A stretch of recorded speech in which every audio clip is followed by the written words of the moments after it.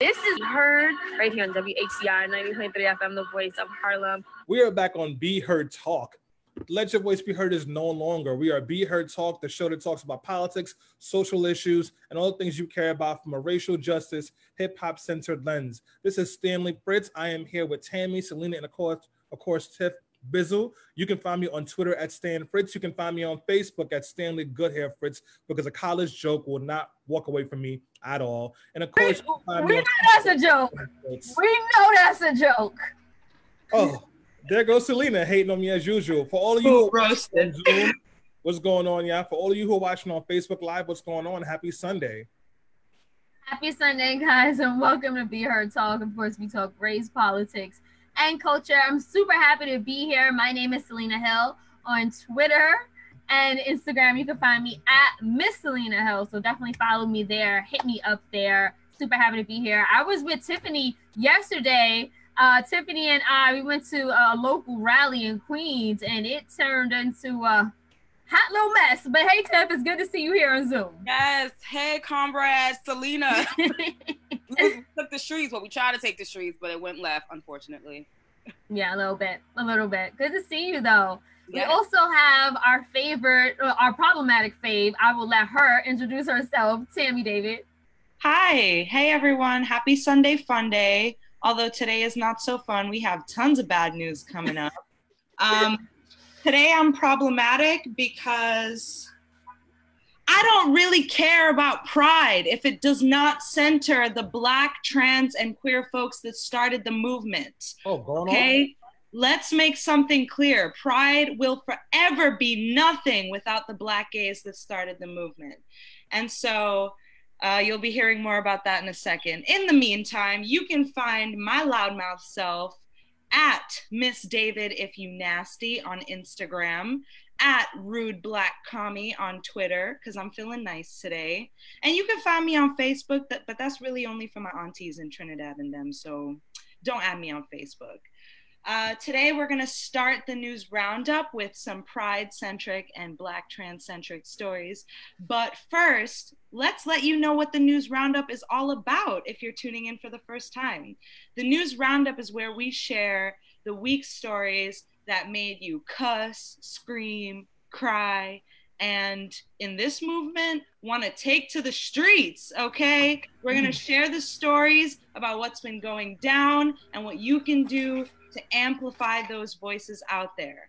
So first, since we started with, the Pride-centric topic, I want to start with two murders that have not been getting nearly the coverage that they should be, especially considering the movement, the pandemic, and the Pride Month that we're in.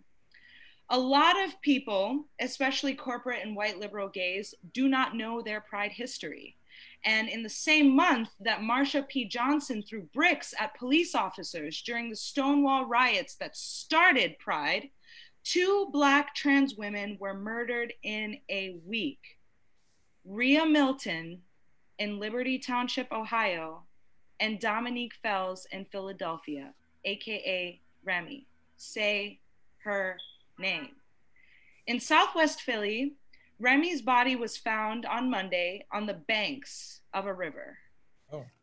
The police chief inspector, Scott Small, told the station that she had suffered stab wounds and trauma to the head and face. And get this, her body was found with both legs severed. Meanwhile, in Butler County, Ohio, Miss Rhea Milton was lured to an area near a park to rob her and steal her car. 3 persons did this. At some point, there was a fight, and Milton ended up fatally shot. The idiot who shot her actually shot himself as well and injured himself, leading him to be hospitalized and treated with one of the people that robbed and killed her. And so they were actually apprehended by the police. There's an ongoing search for a 3rd suspect. Wow. In Miss Milton's death, even in her death, she was misgendered. And her sister, Ariel Marianne, is now calling for gender justice among Black trans lives matter. So before we get to some questions, I just want to point out that in the wake of Black Lives Matter, I think it's important to acknowledge the intersection of Black lives. Just like people like myself have to make way for dark-skinned folks that are attacked more frequently and more brutally than people like myself would ever be, all four of us sitting here as cisgendered folks need to acknowledge that the intersection of being a trans person makes life inherently more dangerous, especially when you are living in a Black body.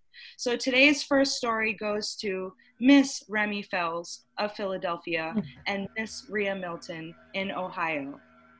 Stanley, have you heard this news? Yes, unfortunately, I had heard the news. I hadn't heard all the details. I knew that they were both murdered and misgendered, and it's really frustrating. And so first off, Black trans lives matters, period. And Black trans women lifespans are significantly shortened, and even shorter than just a regular Black person because of basic transphobia and violence against women. I want to just take a second to like really highlight the fact that we have a long way to go in seeing the humanity in all people. But the basic things that we can do is not misgender and dead name people. We just can't do that at all. So my love, support, and condolences go to their families, but condolences and Black Lives Matter and Black Trans Lives Matter isn't enough. We need real protections for trans women, particularly in New York State. We need to ban the Walk on My Trans bill, where cops can pretty much criminalize you for being a trans woman who's walking in the streets. And if you have a condom on you, now arrest you based on the assumption that you're a sex worker. And trans women, particularly in Harlem on the 125th Street area, but where Apollo is, trans women are harassed by police and regular folks in the community all the time, and it's not right. So I just want to say that. Selena, what do you think is the reason that these stories didn't headline as much as Rayshard Brooks, who we're going to talk about in a minute, but they did happen this week as well and earlier than his stories, and we didn't see that coverage? Absolutely, Tammie. I think that you make a great point to point out the fact that I've never seen a Black trans person's death be a headlining story in mainstream. Like Stanley already said, they are the most marginalized of our community. And even within the community, there's still discrimination, there's still some barriers and some, things that we need to unlearn, which is why they aren't centered. Tiffany, who's going to speak in a few minutes, we were at a rally yesterday and she spoke to the organizers and said, how come I've been to a few of your rallies, you've never talked about Black trans lives that are dying. I've never seen, I don't see enough women speaking up. I don't think Tiffany has ever saw a Black trans woman speak up, even at the rally. So I do think that it is something that is unfortunate. It is something that is, I think that there's, people are uncomfortable. I think people don't understand. And I just think that we need some more education around it because, I hear, when it comes to the LGBTQ community, they always say I'm Black first. Like they are on the front lines marching for whoever dies. And they always put their Blackness, from what I've seen, first, like that's their identity. But I do think that people don't show up for them the way that they show up for us. I agree. Thank you, Selena, for noting that. Tiffany, tell us more. Thank you for being an ally like that. Yes. So I think the easy answer for people is one that they haven't seen a video of a Black trans person or even a woman being shot down on camera, right? So that's the easy answer. So we could give them that pass, right? But I think it goes a little bit deeper when we don't see ourselves in that person. I feel like a lot of times Black men struggle with having empathy or sympathy when it comes to someone that is outside themselves because they feel like they carry the weight and the burden when it comes to police brutality. Granted, they may have higher cases of interactions, whatever their case may be, but at the end of the day, when we talk about Black lives, we're not just talking about Black men, we're talking about all Black lives. And the reason why I spoke up, because one, it was really jarring to me that just marching from 2014, 2015 with Eric Garner and Mike Brown and Trayvon Martin, and I went out there because I was like, this is just not right. It wasn't even like a gender. I was like, this is not right because these men should still be alive. Like they should still be able to walk the street and not have to be encountered with this sort of state-sanctioned violence. But the reason why I really wanted to say something, because I was just like, Breonna Taylor is just kind of like an afterthought. Sandra Bland is just an afterthought. you know, and it's troubling to me because I feel like a lot of Black people, especially our most marginalized Black people, they are the ones who's leading these marches. They're the ones who go out every time someone shuts down. They're organizing the marches. They're doing the posters. They're making sure they have the mutual aid funds going, jail support happening. Those are the ones who are leading a lot of those sort of actions and services that we need when it comes to revolution and protest. So how dare we not even recognize these people?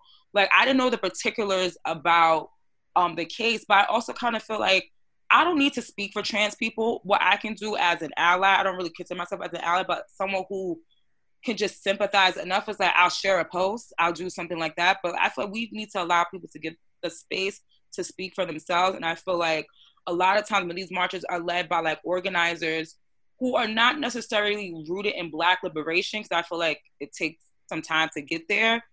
So they're just running with the stories and the names that they know, but we need to push them. And when I said that to the person, he really rethought that. And I think he took it into some consideration to be more mindful of even talking about Black women and trans women. And also, I mean, in the larger conversations like, you know, transphobia and homophobia that also exists within our community too.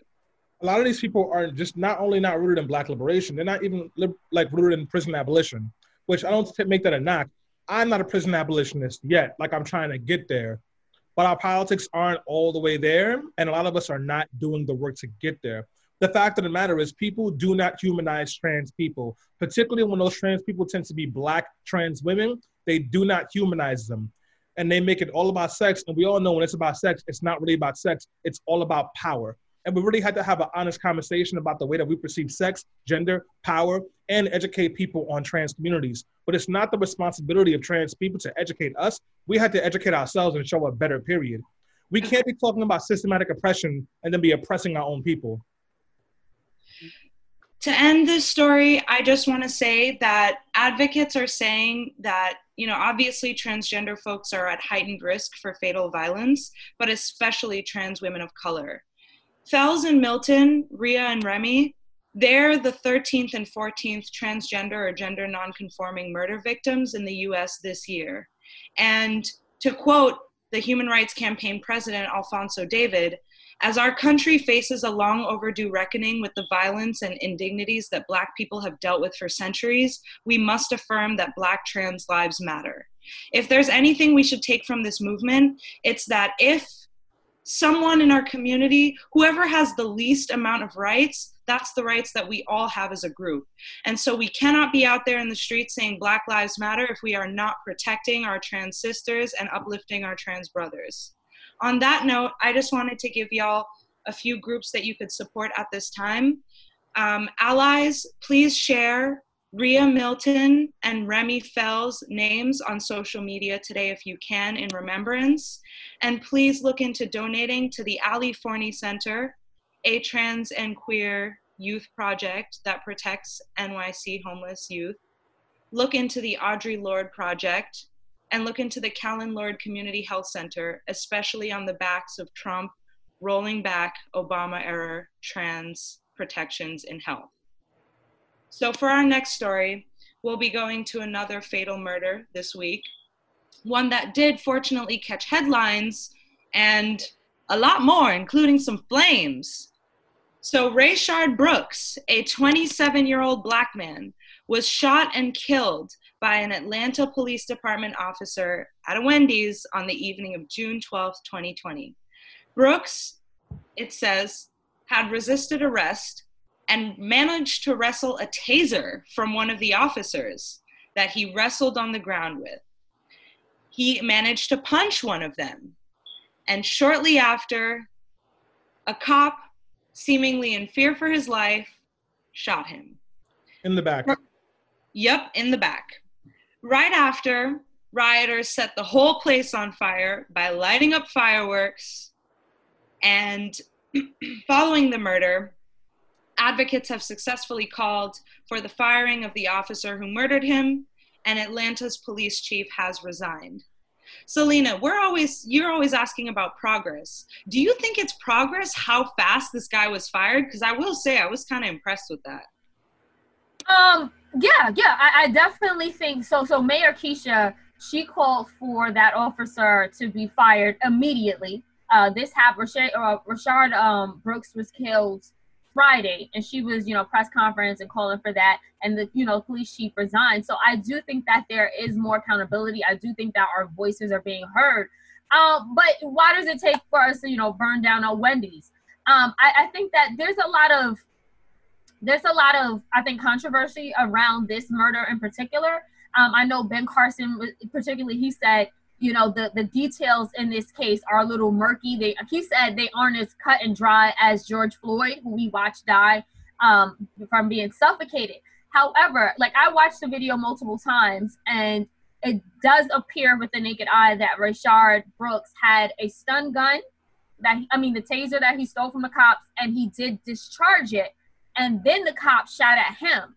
However, I think that if we examine it in full scope, I don't think it needed to end like that. I think that a taser is not an illegal weapon. It's not even something that's a lethal weapon. It is something that's used to, apprehend people. So for him to discharge the taser and then the cop responded by killing him, I don't think that that's justification. And there are also videos circulating of white people resisting arrest, and they always manage to survive. Even white people who are armed and who admit to being psychopaths with killing people, for some reason they're either brought out in handcuffs. Sometimes they have bulletproof vests. Sometimes they're taken to Burger King to get something to eat because they're hungry. It's just, I feel like society has so much empathy to white murderers, and when you have Black people, they're automatically presumed as guilty, dangerous, and for some reason, I think society thinks that they need to be killed. Stanley, so Bianca just posted body cam footage of Rayshard for all of our viewers. I've put it in the Facebook and it's in our Zoom. She also mentioned that it was a white woman that burned down the Wendy's. What do you make of that? Are we justified in doing that? And also, why do you think it was a white person's? Do you think it was her place to do that? First, just to respond to the body cam footage, I don't watch any state-sanctioned violence on Black people on video. So for those of you who do, bless you and take care of yourselves. Not gonna watch that video. Second of all, a white girl burned down a Wendy's. It's irrelevant. I don't really care. Whether a white woman did it or not, black bodies are gonna suffer for this. So I'm not really clear on, if it matters or not. I saw the video, the white woman setting it on fire. I retweeted the video last night. A bunch of other people did. Those cops are still going to be beating up Black people. Yeah. It's just a really messed up time. And, Tim Scott, the one Black senator in the U.S. Senate, and the one senator who actually has a Black chief of staff, said that the shooting of Rayshard is proof that we need de-escalation. Funny thing is, the cop that shot Rayshard had de-escalation training 6 weeks ago. And, I did not watch the video, but I did read some of the details. It was a 30-minute encounter in which he was asleep in his car because I guess he had too much to drink. And they interrogated him for 30 minutes. And it could have just ended with them giving him a ride home. It shows you the unnatural and unfair suspicion that we have of Black people. And it's really frustrating because that exchange could have happened to anybody, as usual. But when the darker your skin is, it seems like the more of a threat you're perceived to be by the police. Tiffany, do you think that Mr. Brooks was charged up? I know a lot of people are saying, well, he did take the taser and he did, try to attack the officers, which to me, I will just say he's justified. If someone's coming for me, I'm definitely going to fight back. But do you think that he was charged up by the movement and empowered by the movement to fight back? I don't know if he was charged up or just, if you're sleeping in your car, clearly I think he was inebriated. So I think it was 30 minutes of him being peaceful and calm and interacting with them peacefully. But I think on the cops end, they kind of escalated the situation. I've only seen bits and pieces of the video. I haven't seen the final moments when they actually killed him. But I do think there's a lot of momentum that's happening in Atlanta, especially from the first phase of the riots and protests and looting to now, and to them ultimately burning down the Wendy's. But I also kind of feel like we're seeing ourselves differently in how we interact with the police.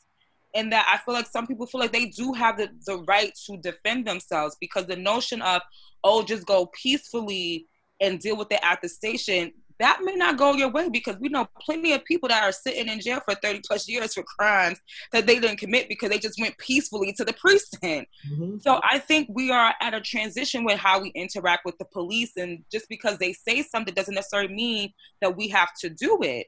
And he had de-escalation tactics 6 weeks ago.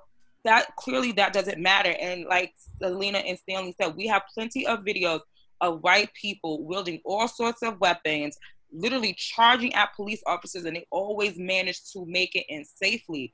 So I don't care if it's murky or if it's not a clean cut and dry video. I think the fact that we even have to think in that sort of way is mind-boggling to me, because at the end of the day, we don't need any more of these videos to know that the police in Black communities is something that needs to stop, and it's something that is not, conducive to our well-being, our basic living of life. And just to add, just really quickly, when it comes to, Black people being peaceful, we've seen Philando Castile, who was extremely peaceful and who verbalized and said, I am a license, I have a license to carry a firearm. And he was shot and murdered right in front of his girlfriend and his girlfriend's 4-year-old daughter. So it does not matter. These police, something is wrong with them. We've seen interactions from each extreme where Black people are murdered and killed without a trial, without a jury, just killed. Agreed. I want to switch topics with y'all to another news story. I was going to talk about Breonna Taylor directly after, because it's some other police department BS. But, Stanley, you brought up that he had de-escalation training, and this segues perfectly into a story that I've been dying to talk to y'all about. So amidst calls to defund the police here in New York, as well as all around the country, politics has taken an interestingly Caucasian turn. The front runners of the 2020 race, both Biden and Bernie, came out saying they don't support in defunding the police. Now, bear with me here, Stanley, because this first question is for you, but I'm getting to it. So the presumptive nominee first, Joe Biden, definitively declared, I do not support defunding the police in an op-ed on Wednesday. The night before, during an interview, he says there's absolutely systemic racism in law enforcement, but that he thinks the problems exist across the board, whatever that means, and is proposing money for community policing initiatives. Meanwhile, right after, in an interview with The New Yorker, Bernie Sanders was questioned about a letter that he sent to Chuck Schumer, which he also says he does not support defunding the police, instead arguing that cops should be paid more. Cops should be paid more. His argument is that we need more money for a well-educated and well-trained force with well-paid professionals. He says, and I quote, too often around this country right now, you have police officers who take the job at very low payment, don't have much education, don't have much training, and I want to change that. I've also called for the transformation of police departments into understanding that many police departments and cops deal with everyday issues like mental illness, addiction, inebriation, etc., that should be dealt with other mental health professionals or others, not just police officers. And frustratingly enough, he used that interview to kind of move and segue from the interviewer's question asking how he feels about what's happening right now, shifting the blame on us having a narcissistic president. So Stanley, can we talk about the fact that our leftist bae, who, by the way, is definitely canceled now. If he wasn't canceled by Black people before, he's definitely canceled now. Can we talk about the fact that he is saying that we need more trainings for cops, despite the fact that they already have trainings and really high wages and a union that protects them? So let's unpack this in a couple of things. One, Bernie's right. Cops should be paid more. Cops should also have more education than a GED or 60 credits at some community college. Cops should also not be dealing with homeless people Cops should also not be dealing with people with mental health issues. Cops should also not be doing any of the quote unquote community policing bullcrap we're talking about. Therefore, we need to defund the police. The problem is a couple of things. One, the institution itself is racist, so you have to destroy that institution. And until we can get there, you need to reprioritize how you're spending your money. When the NYPD can have a $6 billion budget and homeless services has a $1.3 billion budget, and then it's a cop's job to go and criminalize homelessness, there is a problem. But now imagine we take $3 billion away from the police and we give them a very specific job to do. And you can only be an officer if you have a master's degree and have taken extensive racial justice training, and we reframe the entire role of the police. And then we take that additional money and we pump it into education, we pump it into housing, we pump it into our communities. Then in that universe, it can make sense to pay cops more. Then. So Bernie's not 100% wrong. What he's doing is playing mental Olympics, because what he doesn't want to do, even though he claims he does, is reinvest in communities. AOC said it the best when she said defunding the police has already happened in white neighborhoods. In those neighborhoods, the cops don't have tanks. They don't have all these tools. The money goes into the community. When people mess up, the community bends over backwards to make sure it's restorative. You're not going to jail. You're not getting a record. You're getting community service. You're getting mentorship. So it can happen. And what Bernie is doing is trying to A, cater to the police unions, B, protect whiteness, and C, ignore the full scope of the problem. So that's where I am on that. You're on mute, Tammie. Selena, can we talk about the fact that, we've been riding for Bernie pretty hard during this campaign. And I know also we had this kind of lofty discussion on defunding the police last week. Why is it not connecting that both Biden and Bernie are advocating for defunding the police, even as they say they're not? Because both of them are saying they want to put money into training and community policing and all these different initiatives. And isn't that literally what it is anyway? Yeah, no, I think 100%. I agree with what you're saying. I think that the term defund the police is something that could be seen as very controversial right now. I think that speaks to us as progressives, as those who are, far left leaning. But I do think that for middle America, that's like a sounding alarm, and they don't fully understand it. So for any people, middle America is white people. Let's be honest. Yeah, but it's white people, of course. But I'm saying white people who live on the coast, who live in progressive bubbles like we do in New York City, understand it better. So it's not just, so I don't want to just say white people. I'm particularly talking about those who live in more moderate districts and who have more conservative leanings, even though they identify as Democrats. So basically, I do think that we need more education around that, because what Trump has successfully done, and Republicans, they have changed the narrative so that defund the police means get rid of all policing, and that there's no law and order, and that criminals just run around with all willy-nilly. So I think that because of that propaganda and how the success of it, when you say defund the police, that doesn't resonate with them.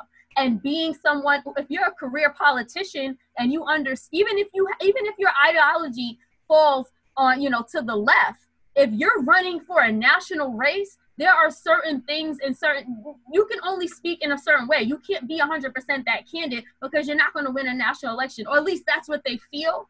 Or at least that's what the statistics have shown them and history has shown them. So I think there's some nuance around that. I agree with what Stanley was saying. I think that the left needs to be very careful about who we cancel and why. Because I think that it goes a little deeper. It's not that Bernie is not progressive, or he does, he's human, he's imperfect, he has made problematic statements in the past, but I think that he's very willing to listen and to learn. Out of all those people running on a national election, it was Bernie who was sitting down with Cardi B. It was Bernie who was, to me, it was just, I saw him as a very different candidate. And that's why I would not cancel him over these statements at all. Can I just jump in real quick? Sure. Bernie does not learn. If he did, he would have worked harder for Black voters this time around. He didn't. Mm-hmm. And Bernie only cares about economic inequality and has consistently refused to have a real racial analysis, which has been my problem with him since 2015. And That is why Bernie gives an answer like that. The answer that I gave in response to Bernie was with the nuance of what the funding police actually looks like. Bernie is too intellectually lazy to even think that through, because he's against the military-industrial complex, but doesn't see a need to defund police departments when you have departments like the NYPD that have military budgets, that have budgets larger than entire militaries in other countries. He can't make that connection. Do you know why? Because the NYPD and police departments are mostly militarily terrorizing Black and brown communities. And that doesn't matter in Bernie's world. Only income inequality and Wall Street do. Well, let me say, he might not be intellectually lazy. And Tiffany, I wanted to save the best for last on this, because y'all, just so you know, for our listeners on podcasts and on Facebook, Tiffany wrote in the chat loud and proud she never saw it for Bernie. So I cannot wait for this analysis. But I do want to say that Bernie is like a lot of white leftists in the sense that he's not intellectually lazy. He's just unwilling to learn. And in order to, undo capitalism, you have to undo some of its largest effects, which include racial disparities in America. But Tiff, what you think? So I think it all kind of, let me backtrack a little bit. So yes, I never saw it for Bernie. I have not. I was never team Bernie for a variety of reasons. And I think this just kind of just really exemplifies why I could never get down with the Bernie bros and sisters or whatever the case may be. Because I feel like a lot of white people, especially white people that live in progressive states like New York, especially New York City and the boroughs, they talk a good game. They have that woke rhetoric down pat. But how does it look in action? So, and I say that because we see here in New York when people talk about education and segregation, that you have a bunch of white parents saying I don't want my child to go to this bad school over there. Mm-hmm. And Bernie, to some extent, believes that Black communities need some sort of policing, that something in the Black community needs to be policed and over-policed. So he's never going to say defund the police. So it's easier for him to talk about the military or have this whole economic, analysis. But like Stanley said, it's really missing the racial component. And at the end of the day, I will always say police departments are inherently biased. And we cannot just talk about reform, because we see that the NYPD has a $6 billion budget. We know that NYPD goes to other countries and train police departments. That is the most well-trained police department that we have in this entire world. So how much more money do we need to throw at them? And also, do we know how much police officers make? Because I believe Daniel Pantaleo, before he was finally fired after 6 years of killing Eric Garner, made over, $100,000? So what do we want these officers to make, $200,000? Were we giving our teachers out here $40,000 and they have to buy school supplies? I think it's bogus to say that we need to have police officers to make even more money. And truth of the matter is, after 5 years, I used to work for a law firm that represented police when they were injured on the job. These cops make a lot of money already. They make a lot of money to over-police and brutalize Black and brown bodies, and that is a problem. And I don't necessarily know if it's more education that they even need. I think we need more other services that get to the root of why our communities are hurting and our communities are, not comparable to a lot of, white communities or Asian communities or whatever the case may be. Just real quick, Tammie, we've got a comment on Facebook Live from, let me see, make sure I get her name right. Chantel, thank you, sis. She said, after 5 years in New York City, police officers make $100,000 a year, plus overtime. Yep. As well as, we can't forget all the perks and benefits that come with being part of a literal gang, which is the PBA union. They want for nothing. They literally want for nothing, and they make a lot of money and they have great benefits. So I don't know where that training money is going, but they don't need any more. Defund the police. Anyway, moving on.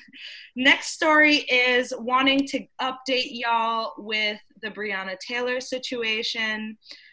Basically, the Louisville Police Department put out a literally nonsensical report. It is 4 pages that are pretty much almost entirely blank, quite literally a lot of white space on the paper. And it is missing so many pivotal details, with the few details that it does have being false. The report includes date, location, name, and some demographics, including that she was a 26-year-old Black female. But under injuries, they listed nothing, choosing to opt out of reporting the 8 shots that murdered her. And despite the no-knock ban bill being literally named after her, in the report, they checked no under forced entry. The no-knock bill was named after her. So what you mean, guys? And lastly, even weeks after the FBI has taken this case under investigation, that police department still shows no intention of giving her justice. The killer cops still walk free. And so advocates are now rightfully furious. Even the mayor, Greg Fisher, called the released report unacceptable. So why doesn't he fire the cops? Tiffany, justice for Breonna or not? Because I'm confused. I'm really confused. How you have a whole law named after this woman and her killers apparently didn't do it and are still on the force. I don't know if you guys had the opportunity to hear her mother. She was on a combination, I think it was like Angie Martinez and Angela Yee, and they spoke to her. And the amount of disrespect that they showed her mother and the family, the fact that they lied to the mother and said that, oh, she might be at the hospital. So she was at the hospital for 2 hours when she was still in the apartment. They snuck her out of the apartment while her mother was still trying to gain access. It's just like a blatant disregard for our lives. And I don't know how anyone can sit there and say, why are people burning down things? Mm-hmm. Like, I'm just in the street with a sign. And I don't understand, like, that sort of pain no one should ever, have to experience. Like, I met a few, like, what's called, like, the mothers of the movement. Like, the fact that you have to be bonded together by that sort of tragedy, and then you have political pundits, politicizing a death and saying a right way or a wrong way for your humanity, I think is so disgusting. And for them to even have this law, it's like, okay, but her killers are still free. And I think one was fired, maybe, or the person who signed the warrant was fired or possibly reassigned, but that's not justice. Like, that's not, and this is not the first time we had this sort of case. We heard it with Aiyana Stanley Jones, who was 7 years old. 7. Didn't even make it to double digits, not even a pre-teenager. Probably can't even get her sentences all the way together, and died due to a no-knock warrant. Like, someone has to be held accountable for this. Selena, what can we do to demand the truth from the police department? Because the media, journalists are straight up, acknowledging the fact that there are lies in the report. So what should we do? You mean besides burn down their police station? I'm just kidding. No, you're not. I'm not advocating for violence. I mean, Tiffany said it best, because that's exactly what I was thinking. And they wonder why police stations go up and fire. Like, people can only take so much. Look, I'm at a loss. We've marched, we've rallied peacefully or not. We've signed petitions. We've raised public awareness. We've said her name. I mean, obviously, we have to keep doing more of the same in order to really get justice for Breonna Taylor, the justice that she deserves, the family and community deserves. I mean, there has been a lot of progress just in the past few weeks, but we just got to keep that energy going. Like, and I just want to say this, I think for a lot of us, our timelines are slowly shifting back to normal. The weather's nice, so we're getting back into almost like normal lives, but we can't forget, like, George Floyd, Breonna Taylor, Ahmaud Arbery, like, this is not just a moment. What they really did is reignite a movement that was started long before we were even alive and has to continue in our lifestyle, in our lifetimes. And Stanley, you got any final thoughts on Miss Taylor? Those cops need to be held accountable for what happened. But, like, once again, as we talked about before, this talks about the larger culture of policing, which is a problem. They make that law, but then the police will probably say something problematic, like in New York, where they say that cops aren't able to do their jobs now because they can't choke people to death and they can't keep their records a secret anymore if they do something bad. The culture of policing is completely screwed up, and we need to change it or destroy it, which is my favorite thing to do. Please, no more lying cops. That is something that needs to be done. By the way, I just want to let y'all know that Jumaane Williams did put forth that bill, or I don't know if it was Jumaane Williams, but there is a bill in City Council now that revisits penalties for falsifying reports. for the NYPD. And so that, especially on the wake of what's happening in Louisville, is going to be key. We cannot have them lying. So to wrap up the news story roundup, just so we can get to the meat and bones of this show, I just wanted to let y'all know that Dave Chappelle released a really great special called 8:46, aptly named for the 8 minutes and 46 seconds that the officer knelt on George Floyd's neck. Basically details a lot of what's happening around us and has some really great history. Critics are giving it great reviews. So follow us at Be Heard Talk and let us know what you think if you happen to watch it. That's it for me, and thank you for listening to the News Roundup. Thanks, Tammie. Thank you so much, Tammie, for that. We are going to shift gears and talk about Juneteenth. So, just for some history and some background, there were actually still hundreds of thousands of slaves working on plantations for up to 2 years after Abraham Lincoln issued the 1863 Emancipation Proclamation, which declared all slaves as legally free. In fact, 250,000 people were still enslaved just in Texas, since it was harder to enforce the executive order in rebellious southern states where there were few Union troops. But on June 19, 1865, Union soldiers led by Gordon Granger traveled to Galveston, Texas to announce that the Civil War had ended and all enslaved people were free. Newly freed slaves rejoiced in the streets following the announcement, and in 1866, freedmen organized the first June 19 or Juneteenth celebrations. Today, Juneteenth is observed in 45 states as a holiday that celebrates freedom. So normally what happens, Black Americans, they get together, we either have barbecues, rodeos, fishing, prayer services, and baseball games. It's also a day of reflection and an opportunity to trace back our family roots. So today on Be Heard Talk, we're going to discuss the gravity of Juneteenth, a day that honors Black freedom and resistance and centers Black people's contributions to the struggle for justice. We're also going to examine why Juneteenth has become so popular this year in particular, and the call to make it an official federal holiday. Tiffany, I actually want to start with you because, it just seems like Juneteenth hits a little bit differently this year. What is making Juneteenth so different? I think what's making Juneteenth so different is the same reason why we're seeing people out in the streets and protesting in numbers that we haven't seen before. And I think people are really trying to grapple with this country's issues when it comes to like racism and bigotry.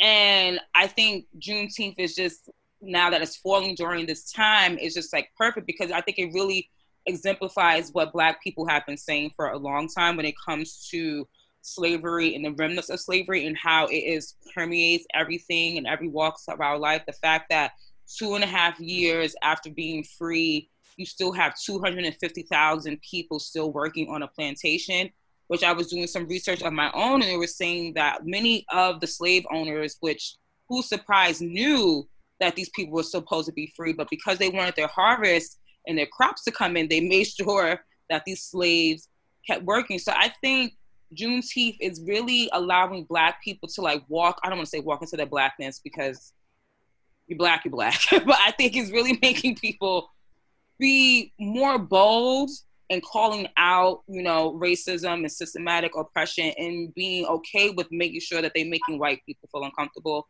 I know I had to bully my job into doing something for Juneteenth and I didn't care about it. And even though I'm taking the day off, I was like, I still want y'all white people to do something in my absence. Right, that's right. Me personally, I will be here. But yes, I definitely think you're starting to see a lot of Black people who are probably like tepid or hesitant to really even talk about race because they work in overwhelmingly white spaces. And I think, this is like the right time because you can no longer ignore what we've been saying for so long. And I think Juneteenth really, signifies that. Absolutely. Tammie, do you have any Juneteenth plans? And do you think that differ from maybe years prior? And do you think it's a little different this year? So I just want to say that Juneteenth is on a Friday, so I don't have plans right now, but I'm finna make some. Because, I mean, I've never celebrated Juneteenth. First of all, I just want to say, like, I don't know if it's the same for you, Stanley, because I know you're Caribbean too, but my parents celebrate, or my family celebrates, the Trinidadian Independence Day.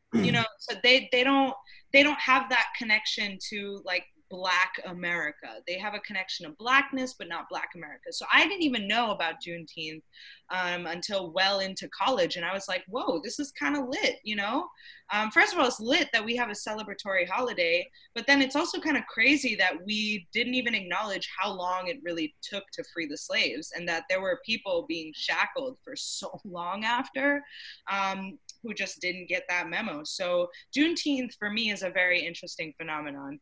I will say that this year, although I've never had plans, in the wake of this sort of like national education that's going on about the fact that we're really not free due to the prison industrial complex still, and Black and brown murders all over the country, and as well as the movement on the heels, I'd be remiss to not do something. And I do think that there is a rally happening. The Afro Socialists are organizing something with a few other groups in the city. So I'll post it on Be Heard Talk. And if y'all want to join me, pull up. Let's get weird and militant. Yeah, no, I absolutely agree. 2020 in particular, we've seen the killings of unarmed Black men and women actually incite an uprising. And then we had the coronavirus pandemic, which unveiled mass inequality in America. So I feel like Juneteenth definitely hits different. And for many of us, it feels like we're finally being heard. And I also think it's also a time for a celebration, because I think that, Black joy, Black happiness in itself is a form of resistance. But one thing that Stanley had brought up offline is this almost like a fad? Because yes, we have all of these factors that are building momentum around Juneteenth, but is this something that's going to come and go? So Stanley, I want to get your thoughts. Do you think Juneteenth will be a fad? I don't know if Juneteenth will be a fad, but I will say it is particularly popular now because the world has shifted its opinion on Black people, and there's more access to information about issues that impact Black people, as well as being unapologetically Black, for lack of better words, is something that is a lot safer to do today than it was before. I wasn't celebrating Juneteenth 4 years ago. I didn't even know what it was 4 years ago, if I'm being honest. And it's really the last 2 years where I've really tried to be more intentional about celebrating Juneteenth, acknowledging it, and understanding the history. I think a lot more people are where I am. And if they're not where I am, they're probably just getting onto the train right now. So it's really going to be important to make sure that we're talking about the history and the importance of it. Because, eventually, if we do move forward and it becomes a national holiday, which it should, it's probably going to end up like a lot of other holidays where folks used to get together for barbecues and play spades and dominoes, which is fine. But we can't forget why it has significance. And by the way, there were slaves in some parts of the South until 1965. Oh my God, 1965. 1965. That's literally over 100 years after the Emancipation Proclamation. There was a New York Times article about it a couple of years ago. I'll try and find it for you guys to share. Thank you for that, Stan. Thank you for that information. Yeah, I mean, speaking of Juneteenth and celebrating our history and the struggle of our ancestors, President Trump actually wanted to do a little celebration too. He literally said he was planning a campaign rally in Tulsa, Oklahoma on June 19th. However, after massive outrage and backlash, he switched. He changed the date to June 20th. Tiffany, why were people so upset about Trump co-opting Juneteenth in Tulsa to have a campaign rally? You said why are people so upset, or that was the question? Why were people so upset? One, I feel like, and I hope this doesn't come across as giving him a pass, I don't give him that much credit to purposely schedule a rally on June 19th, but obviously Tulsa, knowing that was formerly Black Wall Street, where I think that was the first U.S. bomb that was ever dropped on citizens in the country, and it completely destroyed you know, what many people are pushing for, talking about, you know, the Black new renaissance and buying Black and everyone should have a Black business. And we essentially had that in Tulsa, Oklahoma. In America, this government, you know, made sure that that can no longer exist and completely obliterated it. So for him to do that, of course, is, you know, disrespectful and is upsetting, but it also speaks to a larger issue of how much we do not know our history and how, you know, the public school systems have really failed us. But it's really indicative of how, like, you know, a white person you could just, you know, fumble through life and just not even recognize that, okay, maybe you didn't know about June 19th, but you trying to tell me you also didn't know about Tulsa and no one around you didn't know about Tulsa? Like, what a privilege. What a privilege to be, you know, white and be absent-minded and rich and run a country. Like, that is such a privilege. And I feel like it really highlights, you know, when it comes to, like, whiteness in America and why I think it's so frustrating for Black people when these sort of situations happen. Well, just to add on to that, I actually spent some time doing reporting in Tulsa. And I spoke to white and Black people alike who told me that there was a conspiracy of silence around this massacre of a Black town, an affluent Black town, and no one knew. Matter of fact, the mayor of Tulsa, who had some left-leaning ideologies, he told me that even as a historian, he didn't hear about the travesty of the 1921 the race massacre up until he was 28 years old, even though his grandfather had played an active role in helping the refugees. So, and Black people told me the same thing. And the reason why is because there is no formal education around the massacre. It's not in the curriculum.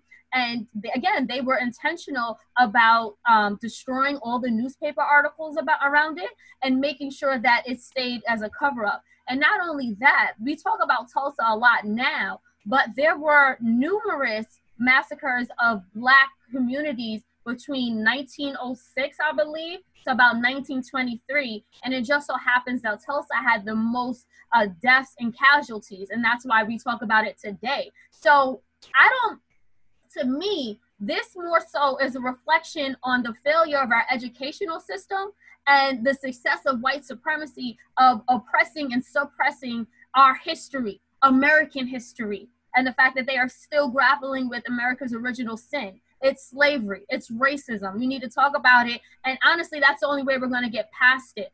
Tammie, I know you also had some comments on Tulsa and in reference to Trump doing a campaign rally there. Yeah, so I 100% agree. And I acknowledge that I too learned about Tulsa very late in my life. Like, I want to say 2016 or so, because I took a lot of like Black femme courses. But Tiffany, I will politely disagree with you in saying that, you know, it wasn't intentional on Trump's part. I think that when you are a white supremacist, which Trump absolutely is, whether or not he will say those words out of his mouth, you do things with a certain purpose. And it is hard for me to believe that the president of the United States and his entire cabinet and his entire media team and all the people setting that up all through the great state of Oklahoma, not one person mentioned maybe this is a bad idea in the middle of a race war to have a Make America Great Again white supremacy rally in the middle of Tulsa, Oklahoma on Juneteenth. I 100% believe that he was told that. I saw a post floating around that at this time I definitely want to share the sentiments of. This is why I'm more radical, because while liberals right now are on our side with the whole Black Lives Matter stuff, it is really dangerous to say things like, oh, this was a misunderstanding, because it erases the fact that Trump is actually a very capable fascist. This is someone who has built a fortune from nothing, is a known con man in his industry, and has swindled his way to the presidency. Do I think he's stupid? Yes. But do I think that he does things idiotically or without intention? No. And I think that it is dangerous to have that belief, because then we kind of think, oh, well, it's just some bumbling idiot who like doesn't really mean that, when actually he really does. So it's important to note that our president actually wanted to have a Make America Great Again rally on Juneteenth, because that shows exactly where he lines up in the Black struggle. And I just want to note that in that same wave of history, our history gets erased all the time, but it still exists. And there are people still saying the stories. And at that level, you must have access to the real history.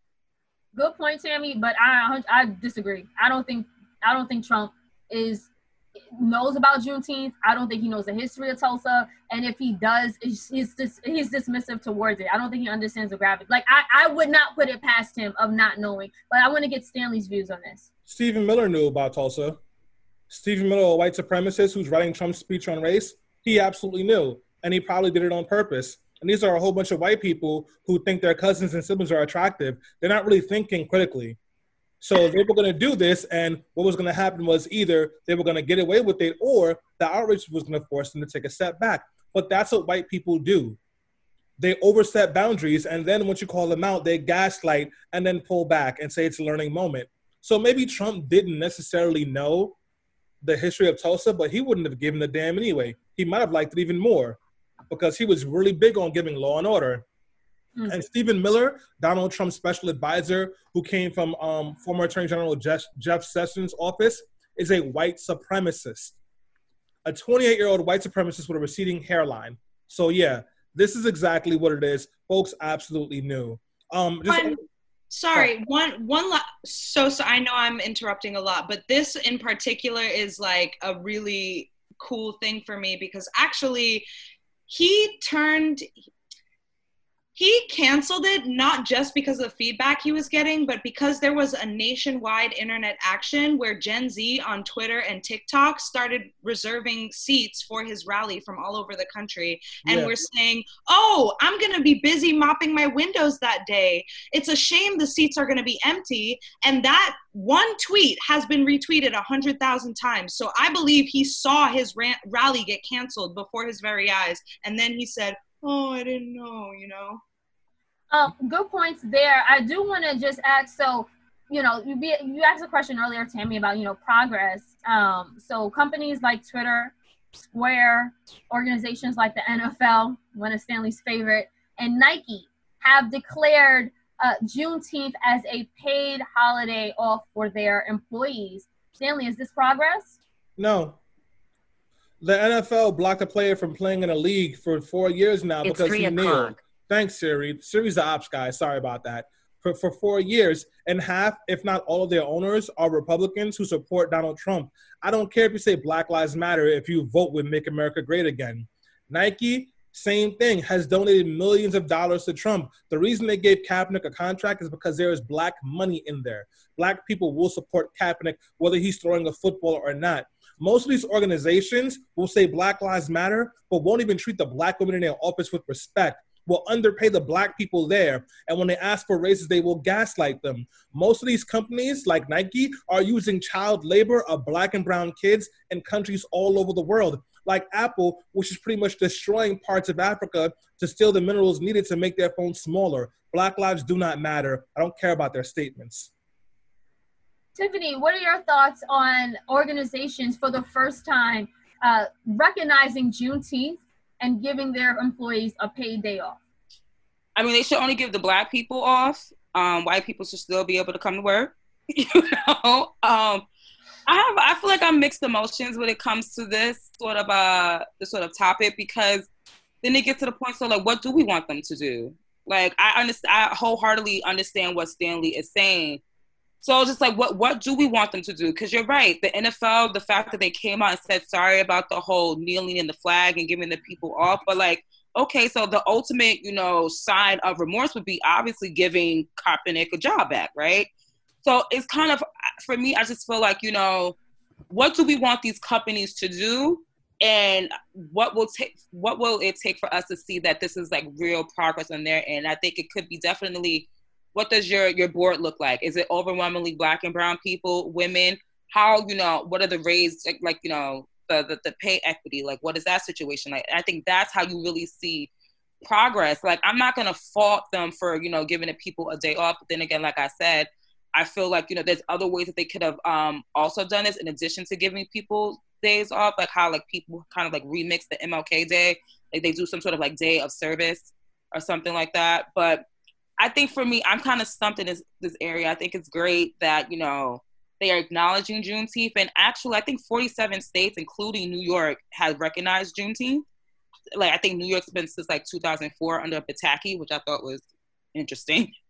But I'm not quite sure where I land, but I think it would have been dope if they just only would have gave, you know, Black people off. Just saying. Stanley, what are you, oh, go ahead, Stanley. All right, an apology is nothing without a change in behavior. None of these places are changing their behavior. So I am all for restorative justice, but restorative justice is not about just an apology.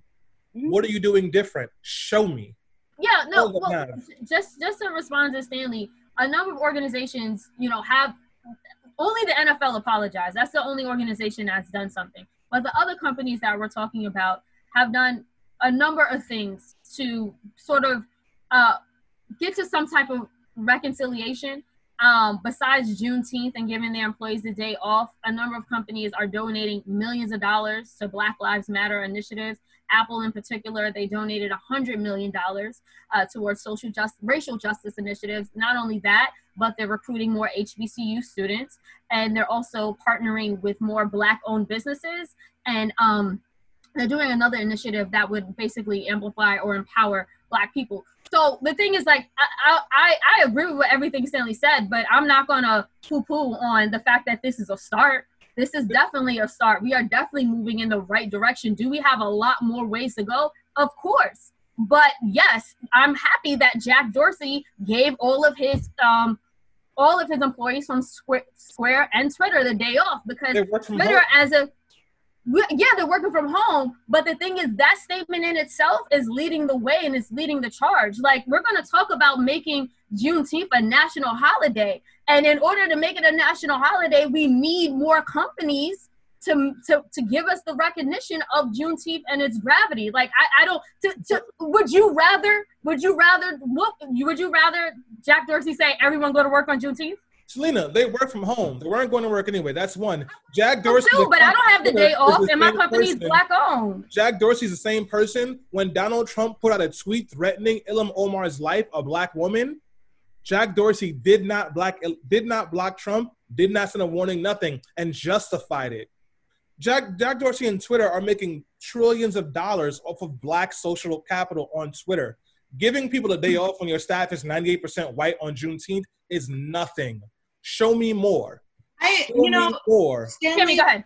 I gotta say, I see where you're coming from, Stanley, but I will stand with Selena in this, because first of all, something is something. You know what I mean? Like, right. It is a step.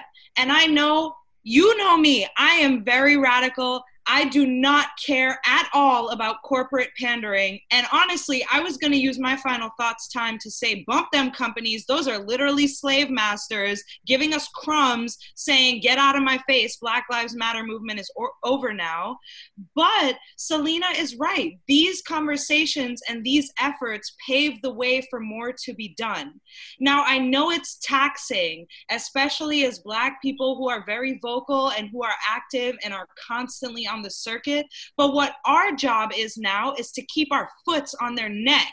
We need to make sure that this is just the first step, and that they keep their promises and they further. You know, like Tiffany, I also don't know how I feel. Like, yeah, okay, it's cute and fun to have a day off, and like, okay, you're acknowledging Juneteenth, but wouldn't that day be better served educating your company?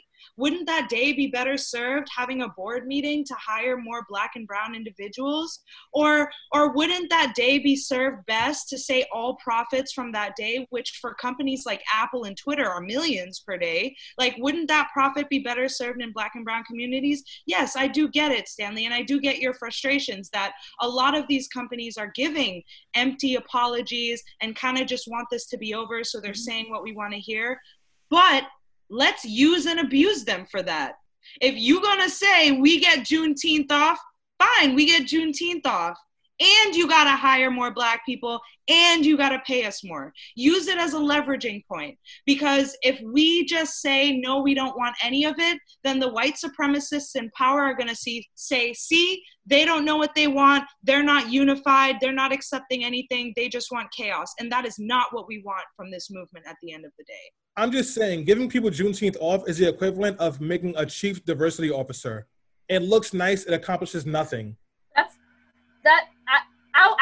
I would beg to differ, and I do want to move past this, but I've interviewed a number of chief diversity officers, most recently the one at Facebook, and I talked to her about the initiatives that she has put on the board, and she has suggested and got passed within Facebook, one of the leading billion-dollar companies that empowers Black and brown communities that are suffering from COVID, that actually work there.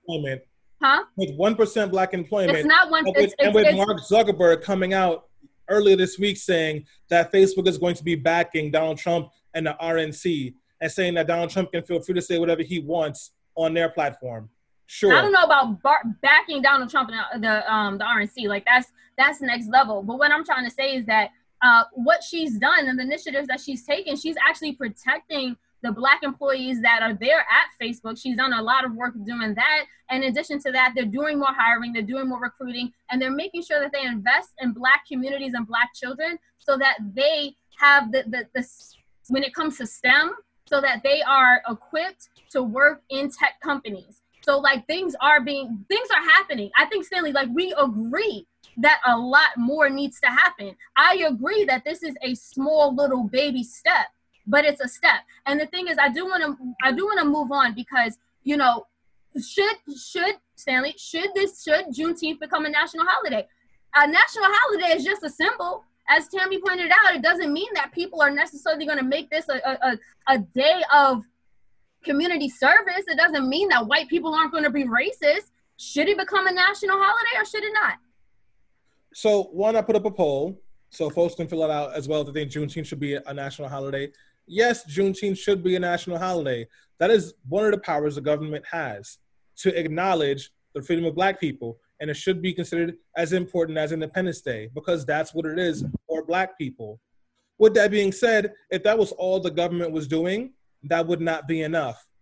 And we know our government is run by a whole bunch of white supremacists, so it's never going to be enough. Stanley, what's the difference between the government acknowledging this day as a day of celebration for Black people and white corporate CEOs? Because if you're saying the government needs to acknowledge Juneteenth as a national holiday, why don't companies start acknowledging it as a holiday for their employees until the government gets there? Because I'm saying it's not enough, and it's the easiest thing you can do, especially in we are all saying it's not enough, but it's a step. Selena, I'm saying it's not enough. It's the easiest thing for them to do when people are working remotely. And also, the companies that are doing this have been the most egregious towards Black people. And besides making Juneteenth a national holiday when everybody is working from home, and Twitter already said, don't come back to the office even after the world opens up again. And Apple is literally building their company on the backs of people in Africa by stripping their minerals. And all these other trash things these people are doing, that is the bottom barrel thing you could be doing. They barely even employ Black people.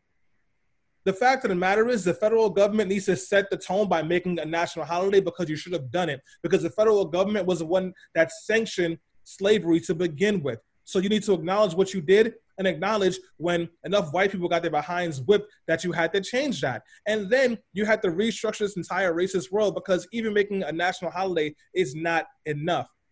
I'm not giving Twitter a pat in the back for saying, hey, folks, I know you were staying home, but now stay home and don't open your emails. Tammie, what are your thoughts about Juneteenth becoming a national holiday? Is that something that we need? Would that be progress? I think it would be progress because, you know, we know what all the holidays are about. Like, despite the fact that they're, you know, capitalized, you know, Christmas no longer has its true meaning, blah, blah, blah. We know where Christmas comes from. We know why MLK has a day. And for Juneteenth to be a national holiday, that means that they're going to teach about it. And kids will grow up knowing about what it represents. And that's huge. For all four of us here to sit on this call and say we didn't even know about Juneteenth till later in our lives, imagine our kids growing up with Juneteenth as a holiday. And we can explain when they're kids, sweetie, this is a very important day when folks were finally free here. That is huge. That is definitely progress. Tiffany, your thoughts on Juneteenth becoming a national holiday. Are you in favor? And do you think you will see that happen in your lifetime? I definitely think I'm going to see it happen in our lifetime. And honestly, I think it is going to be these big corporations that is going to force Congress to act. The fact that Nike and Twitter is coming out regardless of how we may feel about these individual corporations, I think that is a huge statement for them to make, especially even the NFL, who has been egregious towards Black people in the Black Lives Matter movement, to come out and apologize and also offer that day off. And to the same point that was Tammie was saying, that I feel like this is the first holiday that will really recognize the sins against Black Americans and slavery as a whole, because the fact that even after the Emancipation Proclamation, you still had 250,000 people still enslaved. I feel like that is a huge teaching opportunity. I think there was this account that I came across on Twitter, on Instagram, talk about different ways that you can even celebrate Juneteenth beyond just, you know, a cookout, like reading, doing an act of service, like really diving into Juneteenth and why it's so significant, especially it's so significant for people in Texas who have like large and huge celebrations and parades centered around this day. So I think this will be the first holiday, maybe outside of like MLK, where you really recognize the sins of America, and hopefully could push us forward even more to, you know, the point we even talk about reparations. But again, I think only Black people should have the day off, just saying. Thank you for that. You know, we do have to wrap up this conversation, but you know, Stanley, Juneteenth is not a national holiday, and many of us do not have the day off. So what would you suggest that we do to honor our ancestors on Juneteenth? What can be done? So learn about the history of Juneteenth, and learn about, I think what's really important to learn about is like when people got their freedom, they didn't get any money, they didn't get any land, they didn't get any education. And people had to start from scratch with nothing and build community and build structures. And it really is fascinating and inspiring the way that happened. So you should be looking into books and stories that tell you about that. Look into like the origins of Little Africa and towns like that came up. Look into the history of Baton Rouge, Louisiana, and how that became a city. Mm-hmm. Study about those things and share it with people, because that's our legacy.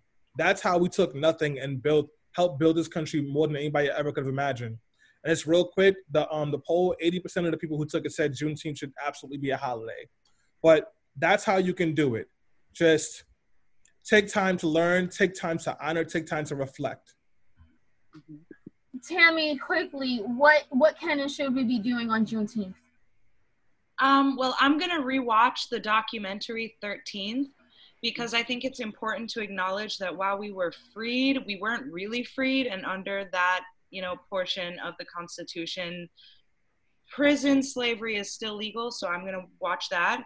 And I agree with, you know, Stanley saying we should read up on the history. I didn't grow up Black American, so I'm going to read about it because I don't really know as much as I should. Tiffany, you said you took the day off because your company does not have a policy where old people are off. Mm-hmm. What will you be doing on Juneteenth, and how can you encourage all of us? So one, I will be linking up with some of my friends. We'll be participating in some Black Girl Joy, because I also think that is important for the movement, especially at this time when many of us have been protest after protest and watching these awful videos. So I will be enjoying my Blackness, and also apparently having red foods is really pivotal to the Juneteenth celebration, supposed to represent our resiliency and also the blood that we shed to build this freaking country. So enjoy some Red Kool-Aid, y'all. And I also would encourage people to look at organizations. I know CEJ and AQE are doing a Juneteenth virtual block party where they are linking defunding the police and educational justice. So even if you're still hesitant, about Juneteenth and you want to do some sort of actions, I would say really look at the organizations that are linking Juneteenth to continue our progress towards racial justice and equality in this country. Yeah, absolutely. And I would just, as we wrap up, I just want to let everybody know the Movement for Black Lives announced a Juneteenth weekend of action. It's called 619, and it includes several digital actions for those who will be staying home, as well as marches. And they're pushing 3 causes: defunding the police, investing in Black communities, and the resignation of Donald Trump. So, I say that to say because Black Americans, we've been fighting for our humanity and justice for centuries. But to me, Juneteenth is a day to reflect on our victories, remember our ancestors, and recharge for the fight for equality. I think that, of course, Juneteenth needs to be a national holiday, just to answer the question, but it also needs to be a day of respect. This is Black Independence Day. And I think that we need to remember that if it was not for Black labor, Black slaves, and Black workers, this country would not be a world power. We are the ones who built this country on our backs, and it's time for us to get recognition. I mean, we didn't even talk about reparations, but I mean, to me, this is a small step in that. I think that America will never be able to rewrite its wrongs unless it acknowledges white supremacy and racism, number one, and number two, it takes the steps to move past that history. We as Black people, all we're calling for is for equality and humanity and justice. Like, believe it or not, we too want to move past it. We want progress. We want to be equal. We want to live on an equal playing field. But that's just not the case. And that's why you see so many people in the streets. You see so many things burning down. It's because it's by any means necessary. And it's now or never. And I feel like, millennials and Gen Z, we're like, if this doesn't happen in our lifetimes, then I don't even want to know what the consequences are, because we're literally fighting the battles of our ancestors, and we're not going to stop. We're not going to quit. So I think that, again, Juneteenth, let's take this day to, like Tiffany said, it could be a day of joy and happiness, because that in itself is resistance, but it should definitely be a day of reflection. Educate yourself. If you feel up to it, talk to other people in your community about the importance of Juneteenth. Obviously, the burden does not fall on Black people to educate white people, but if you are a white person who knows about Juneteenth, talk to your community. And for people like me, I'm going to be talking to the elders in my family, or those who are more conservative leaning. Like, we need to talk about this. We need to remember it. And we need to understand that if we want progress, if we want change, we need to be that change. Yeah. So on that note, I do want to thank everyone who tuned in and watched us via Zoom. Thank you so much for the questions, the comments, and the engagement. Thank you to everyone who's watching via Facebook, and thank you for everyone who is listening via podcast. And please share this show, tag us at Be Heard Talk, and also, if you can, please support us, either our GoFundMe account or patreon.com/BeHeardRadio. When you support us, we will support the issues and the causes that you care about. Thank you, guys. Peace.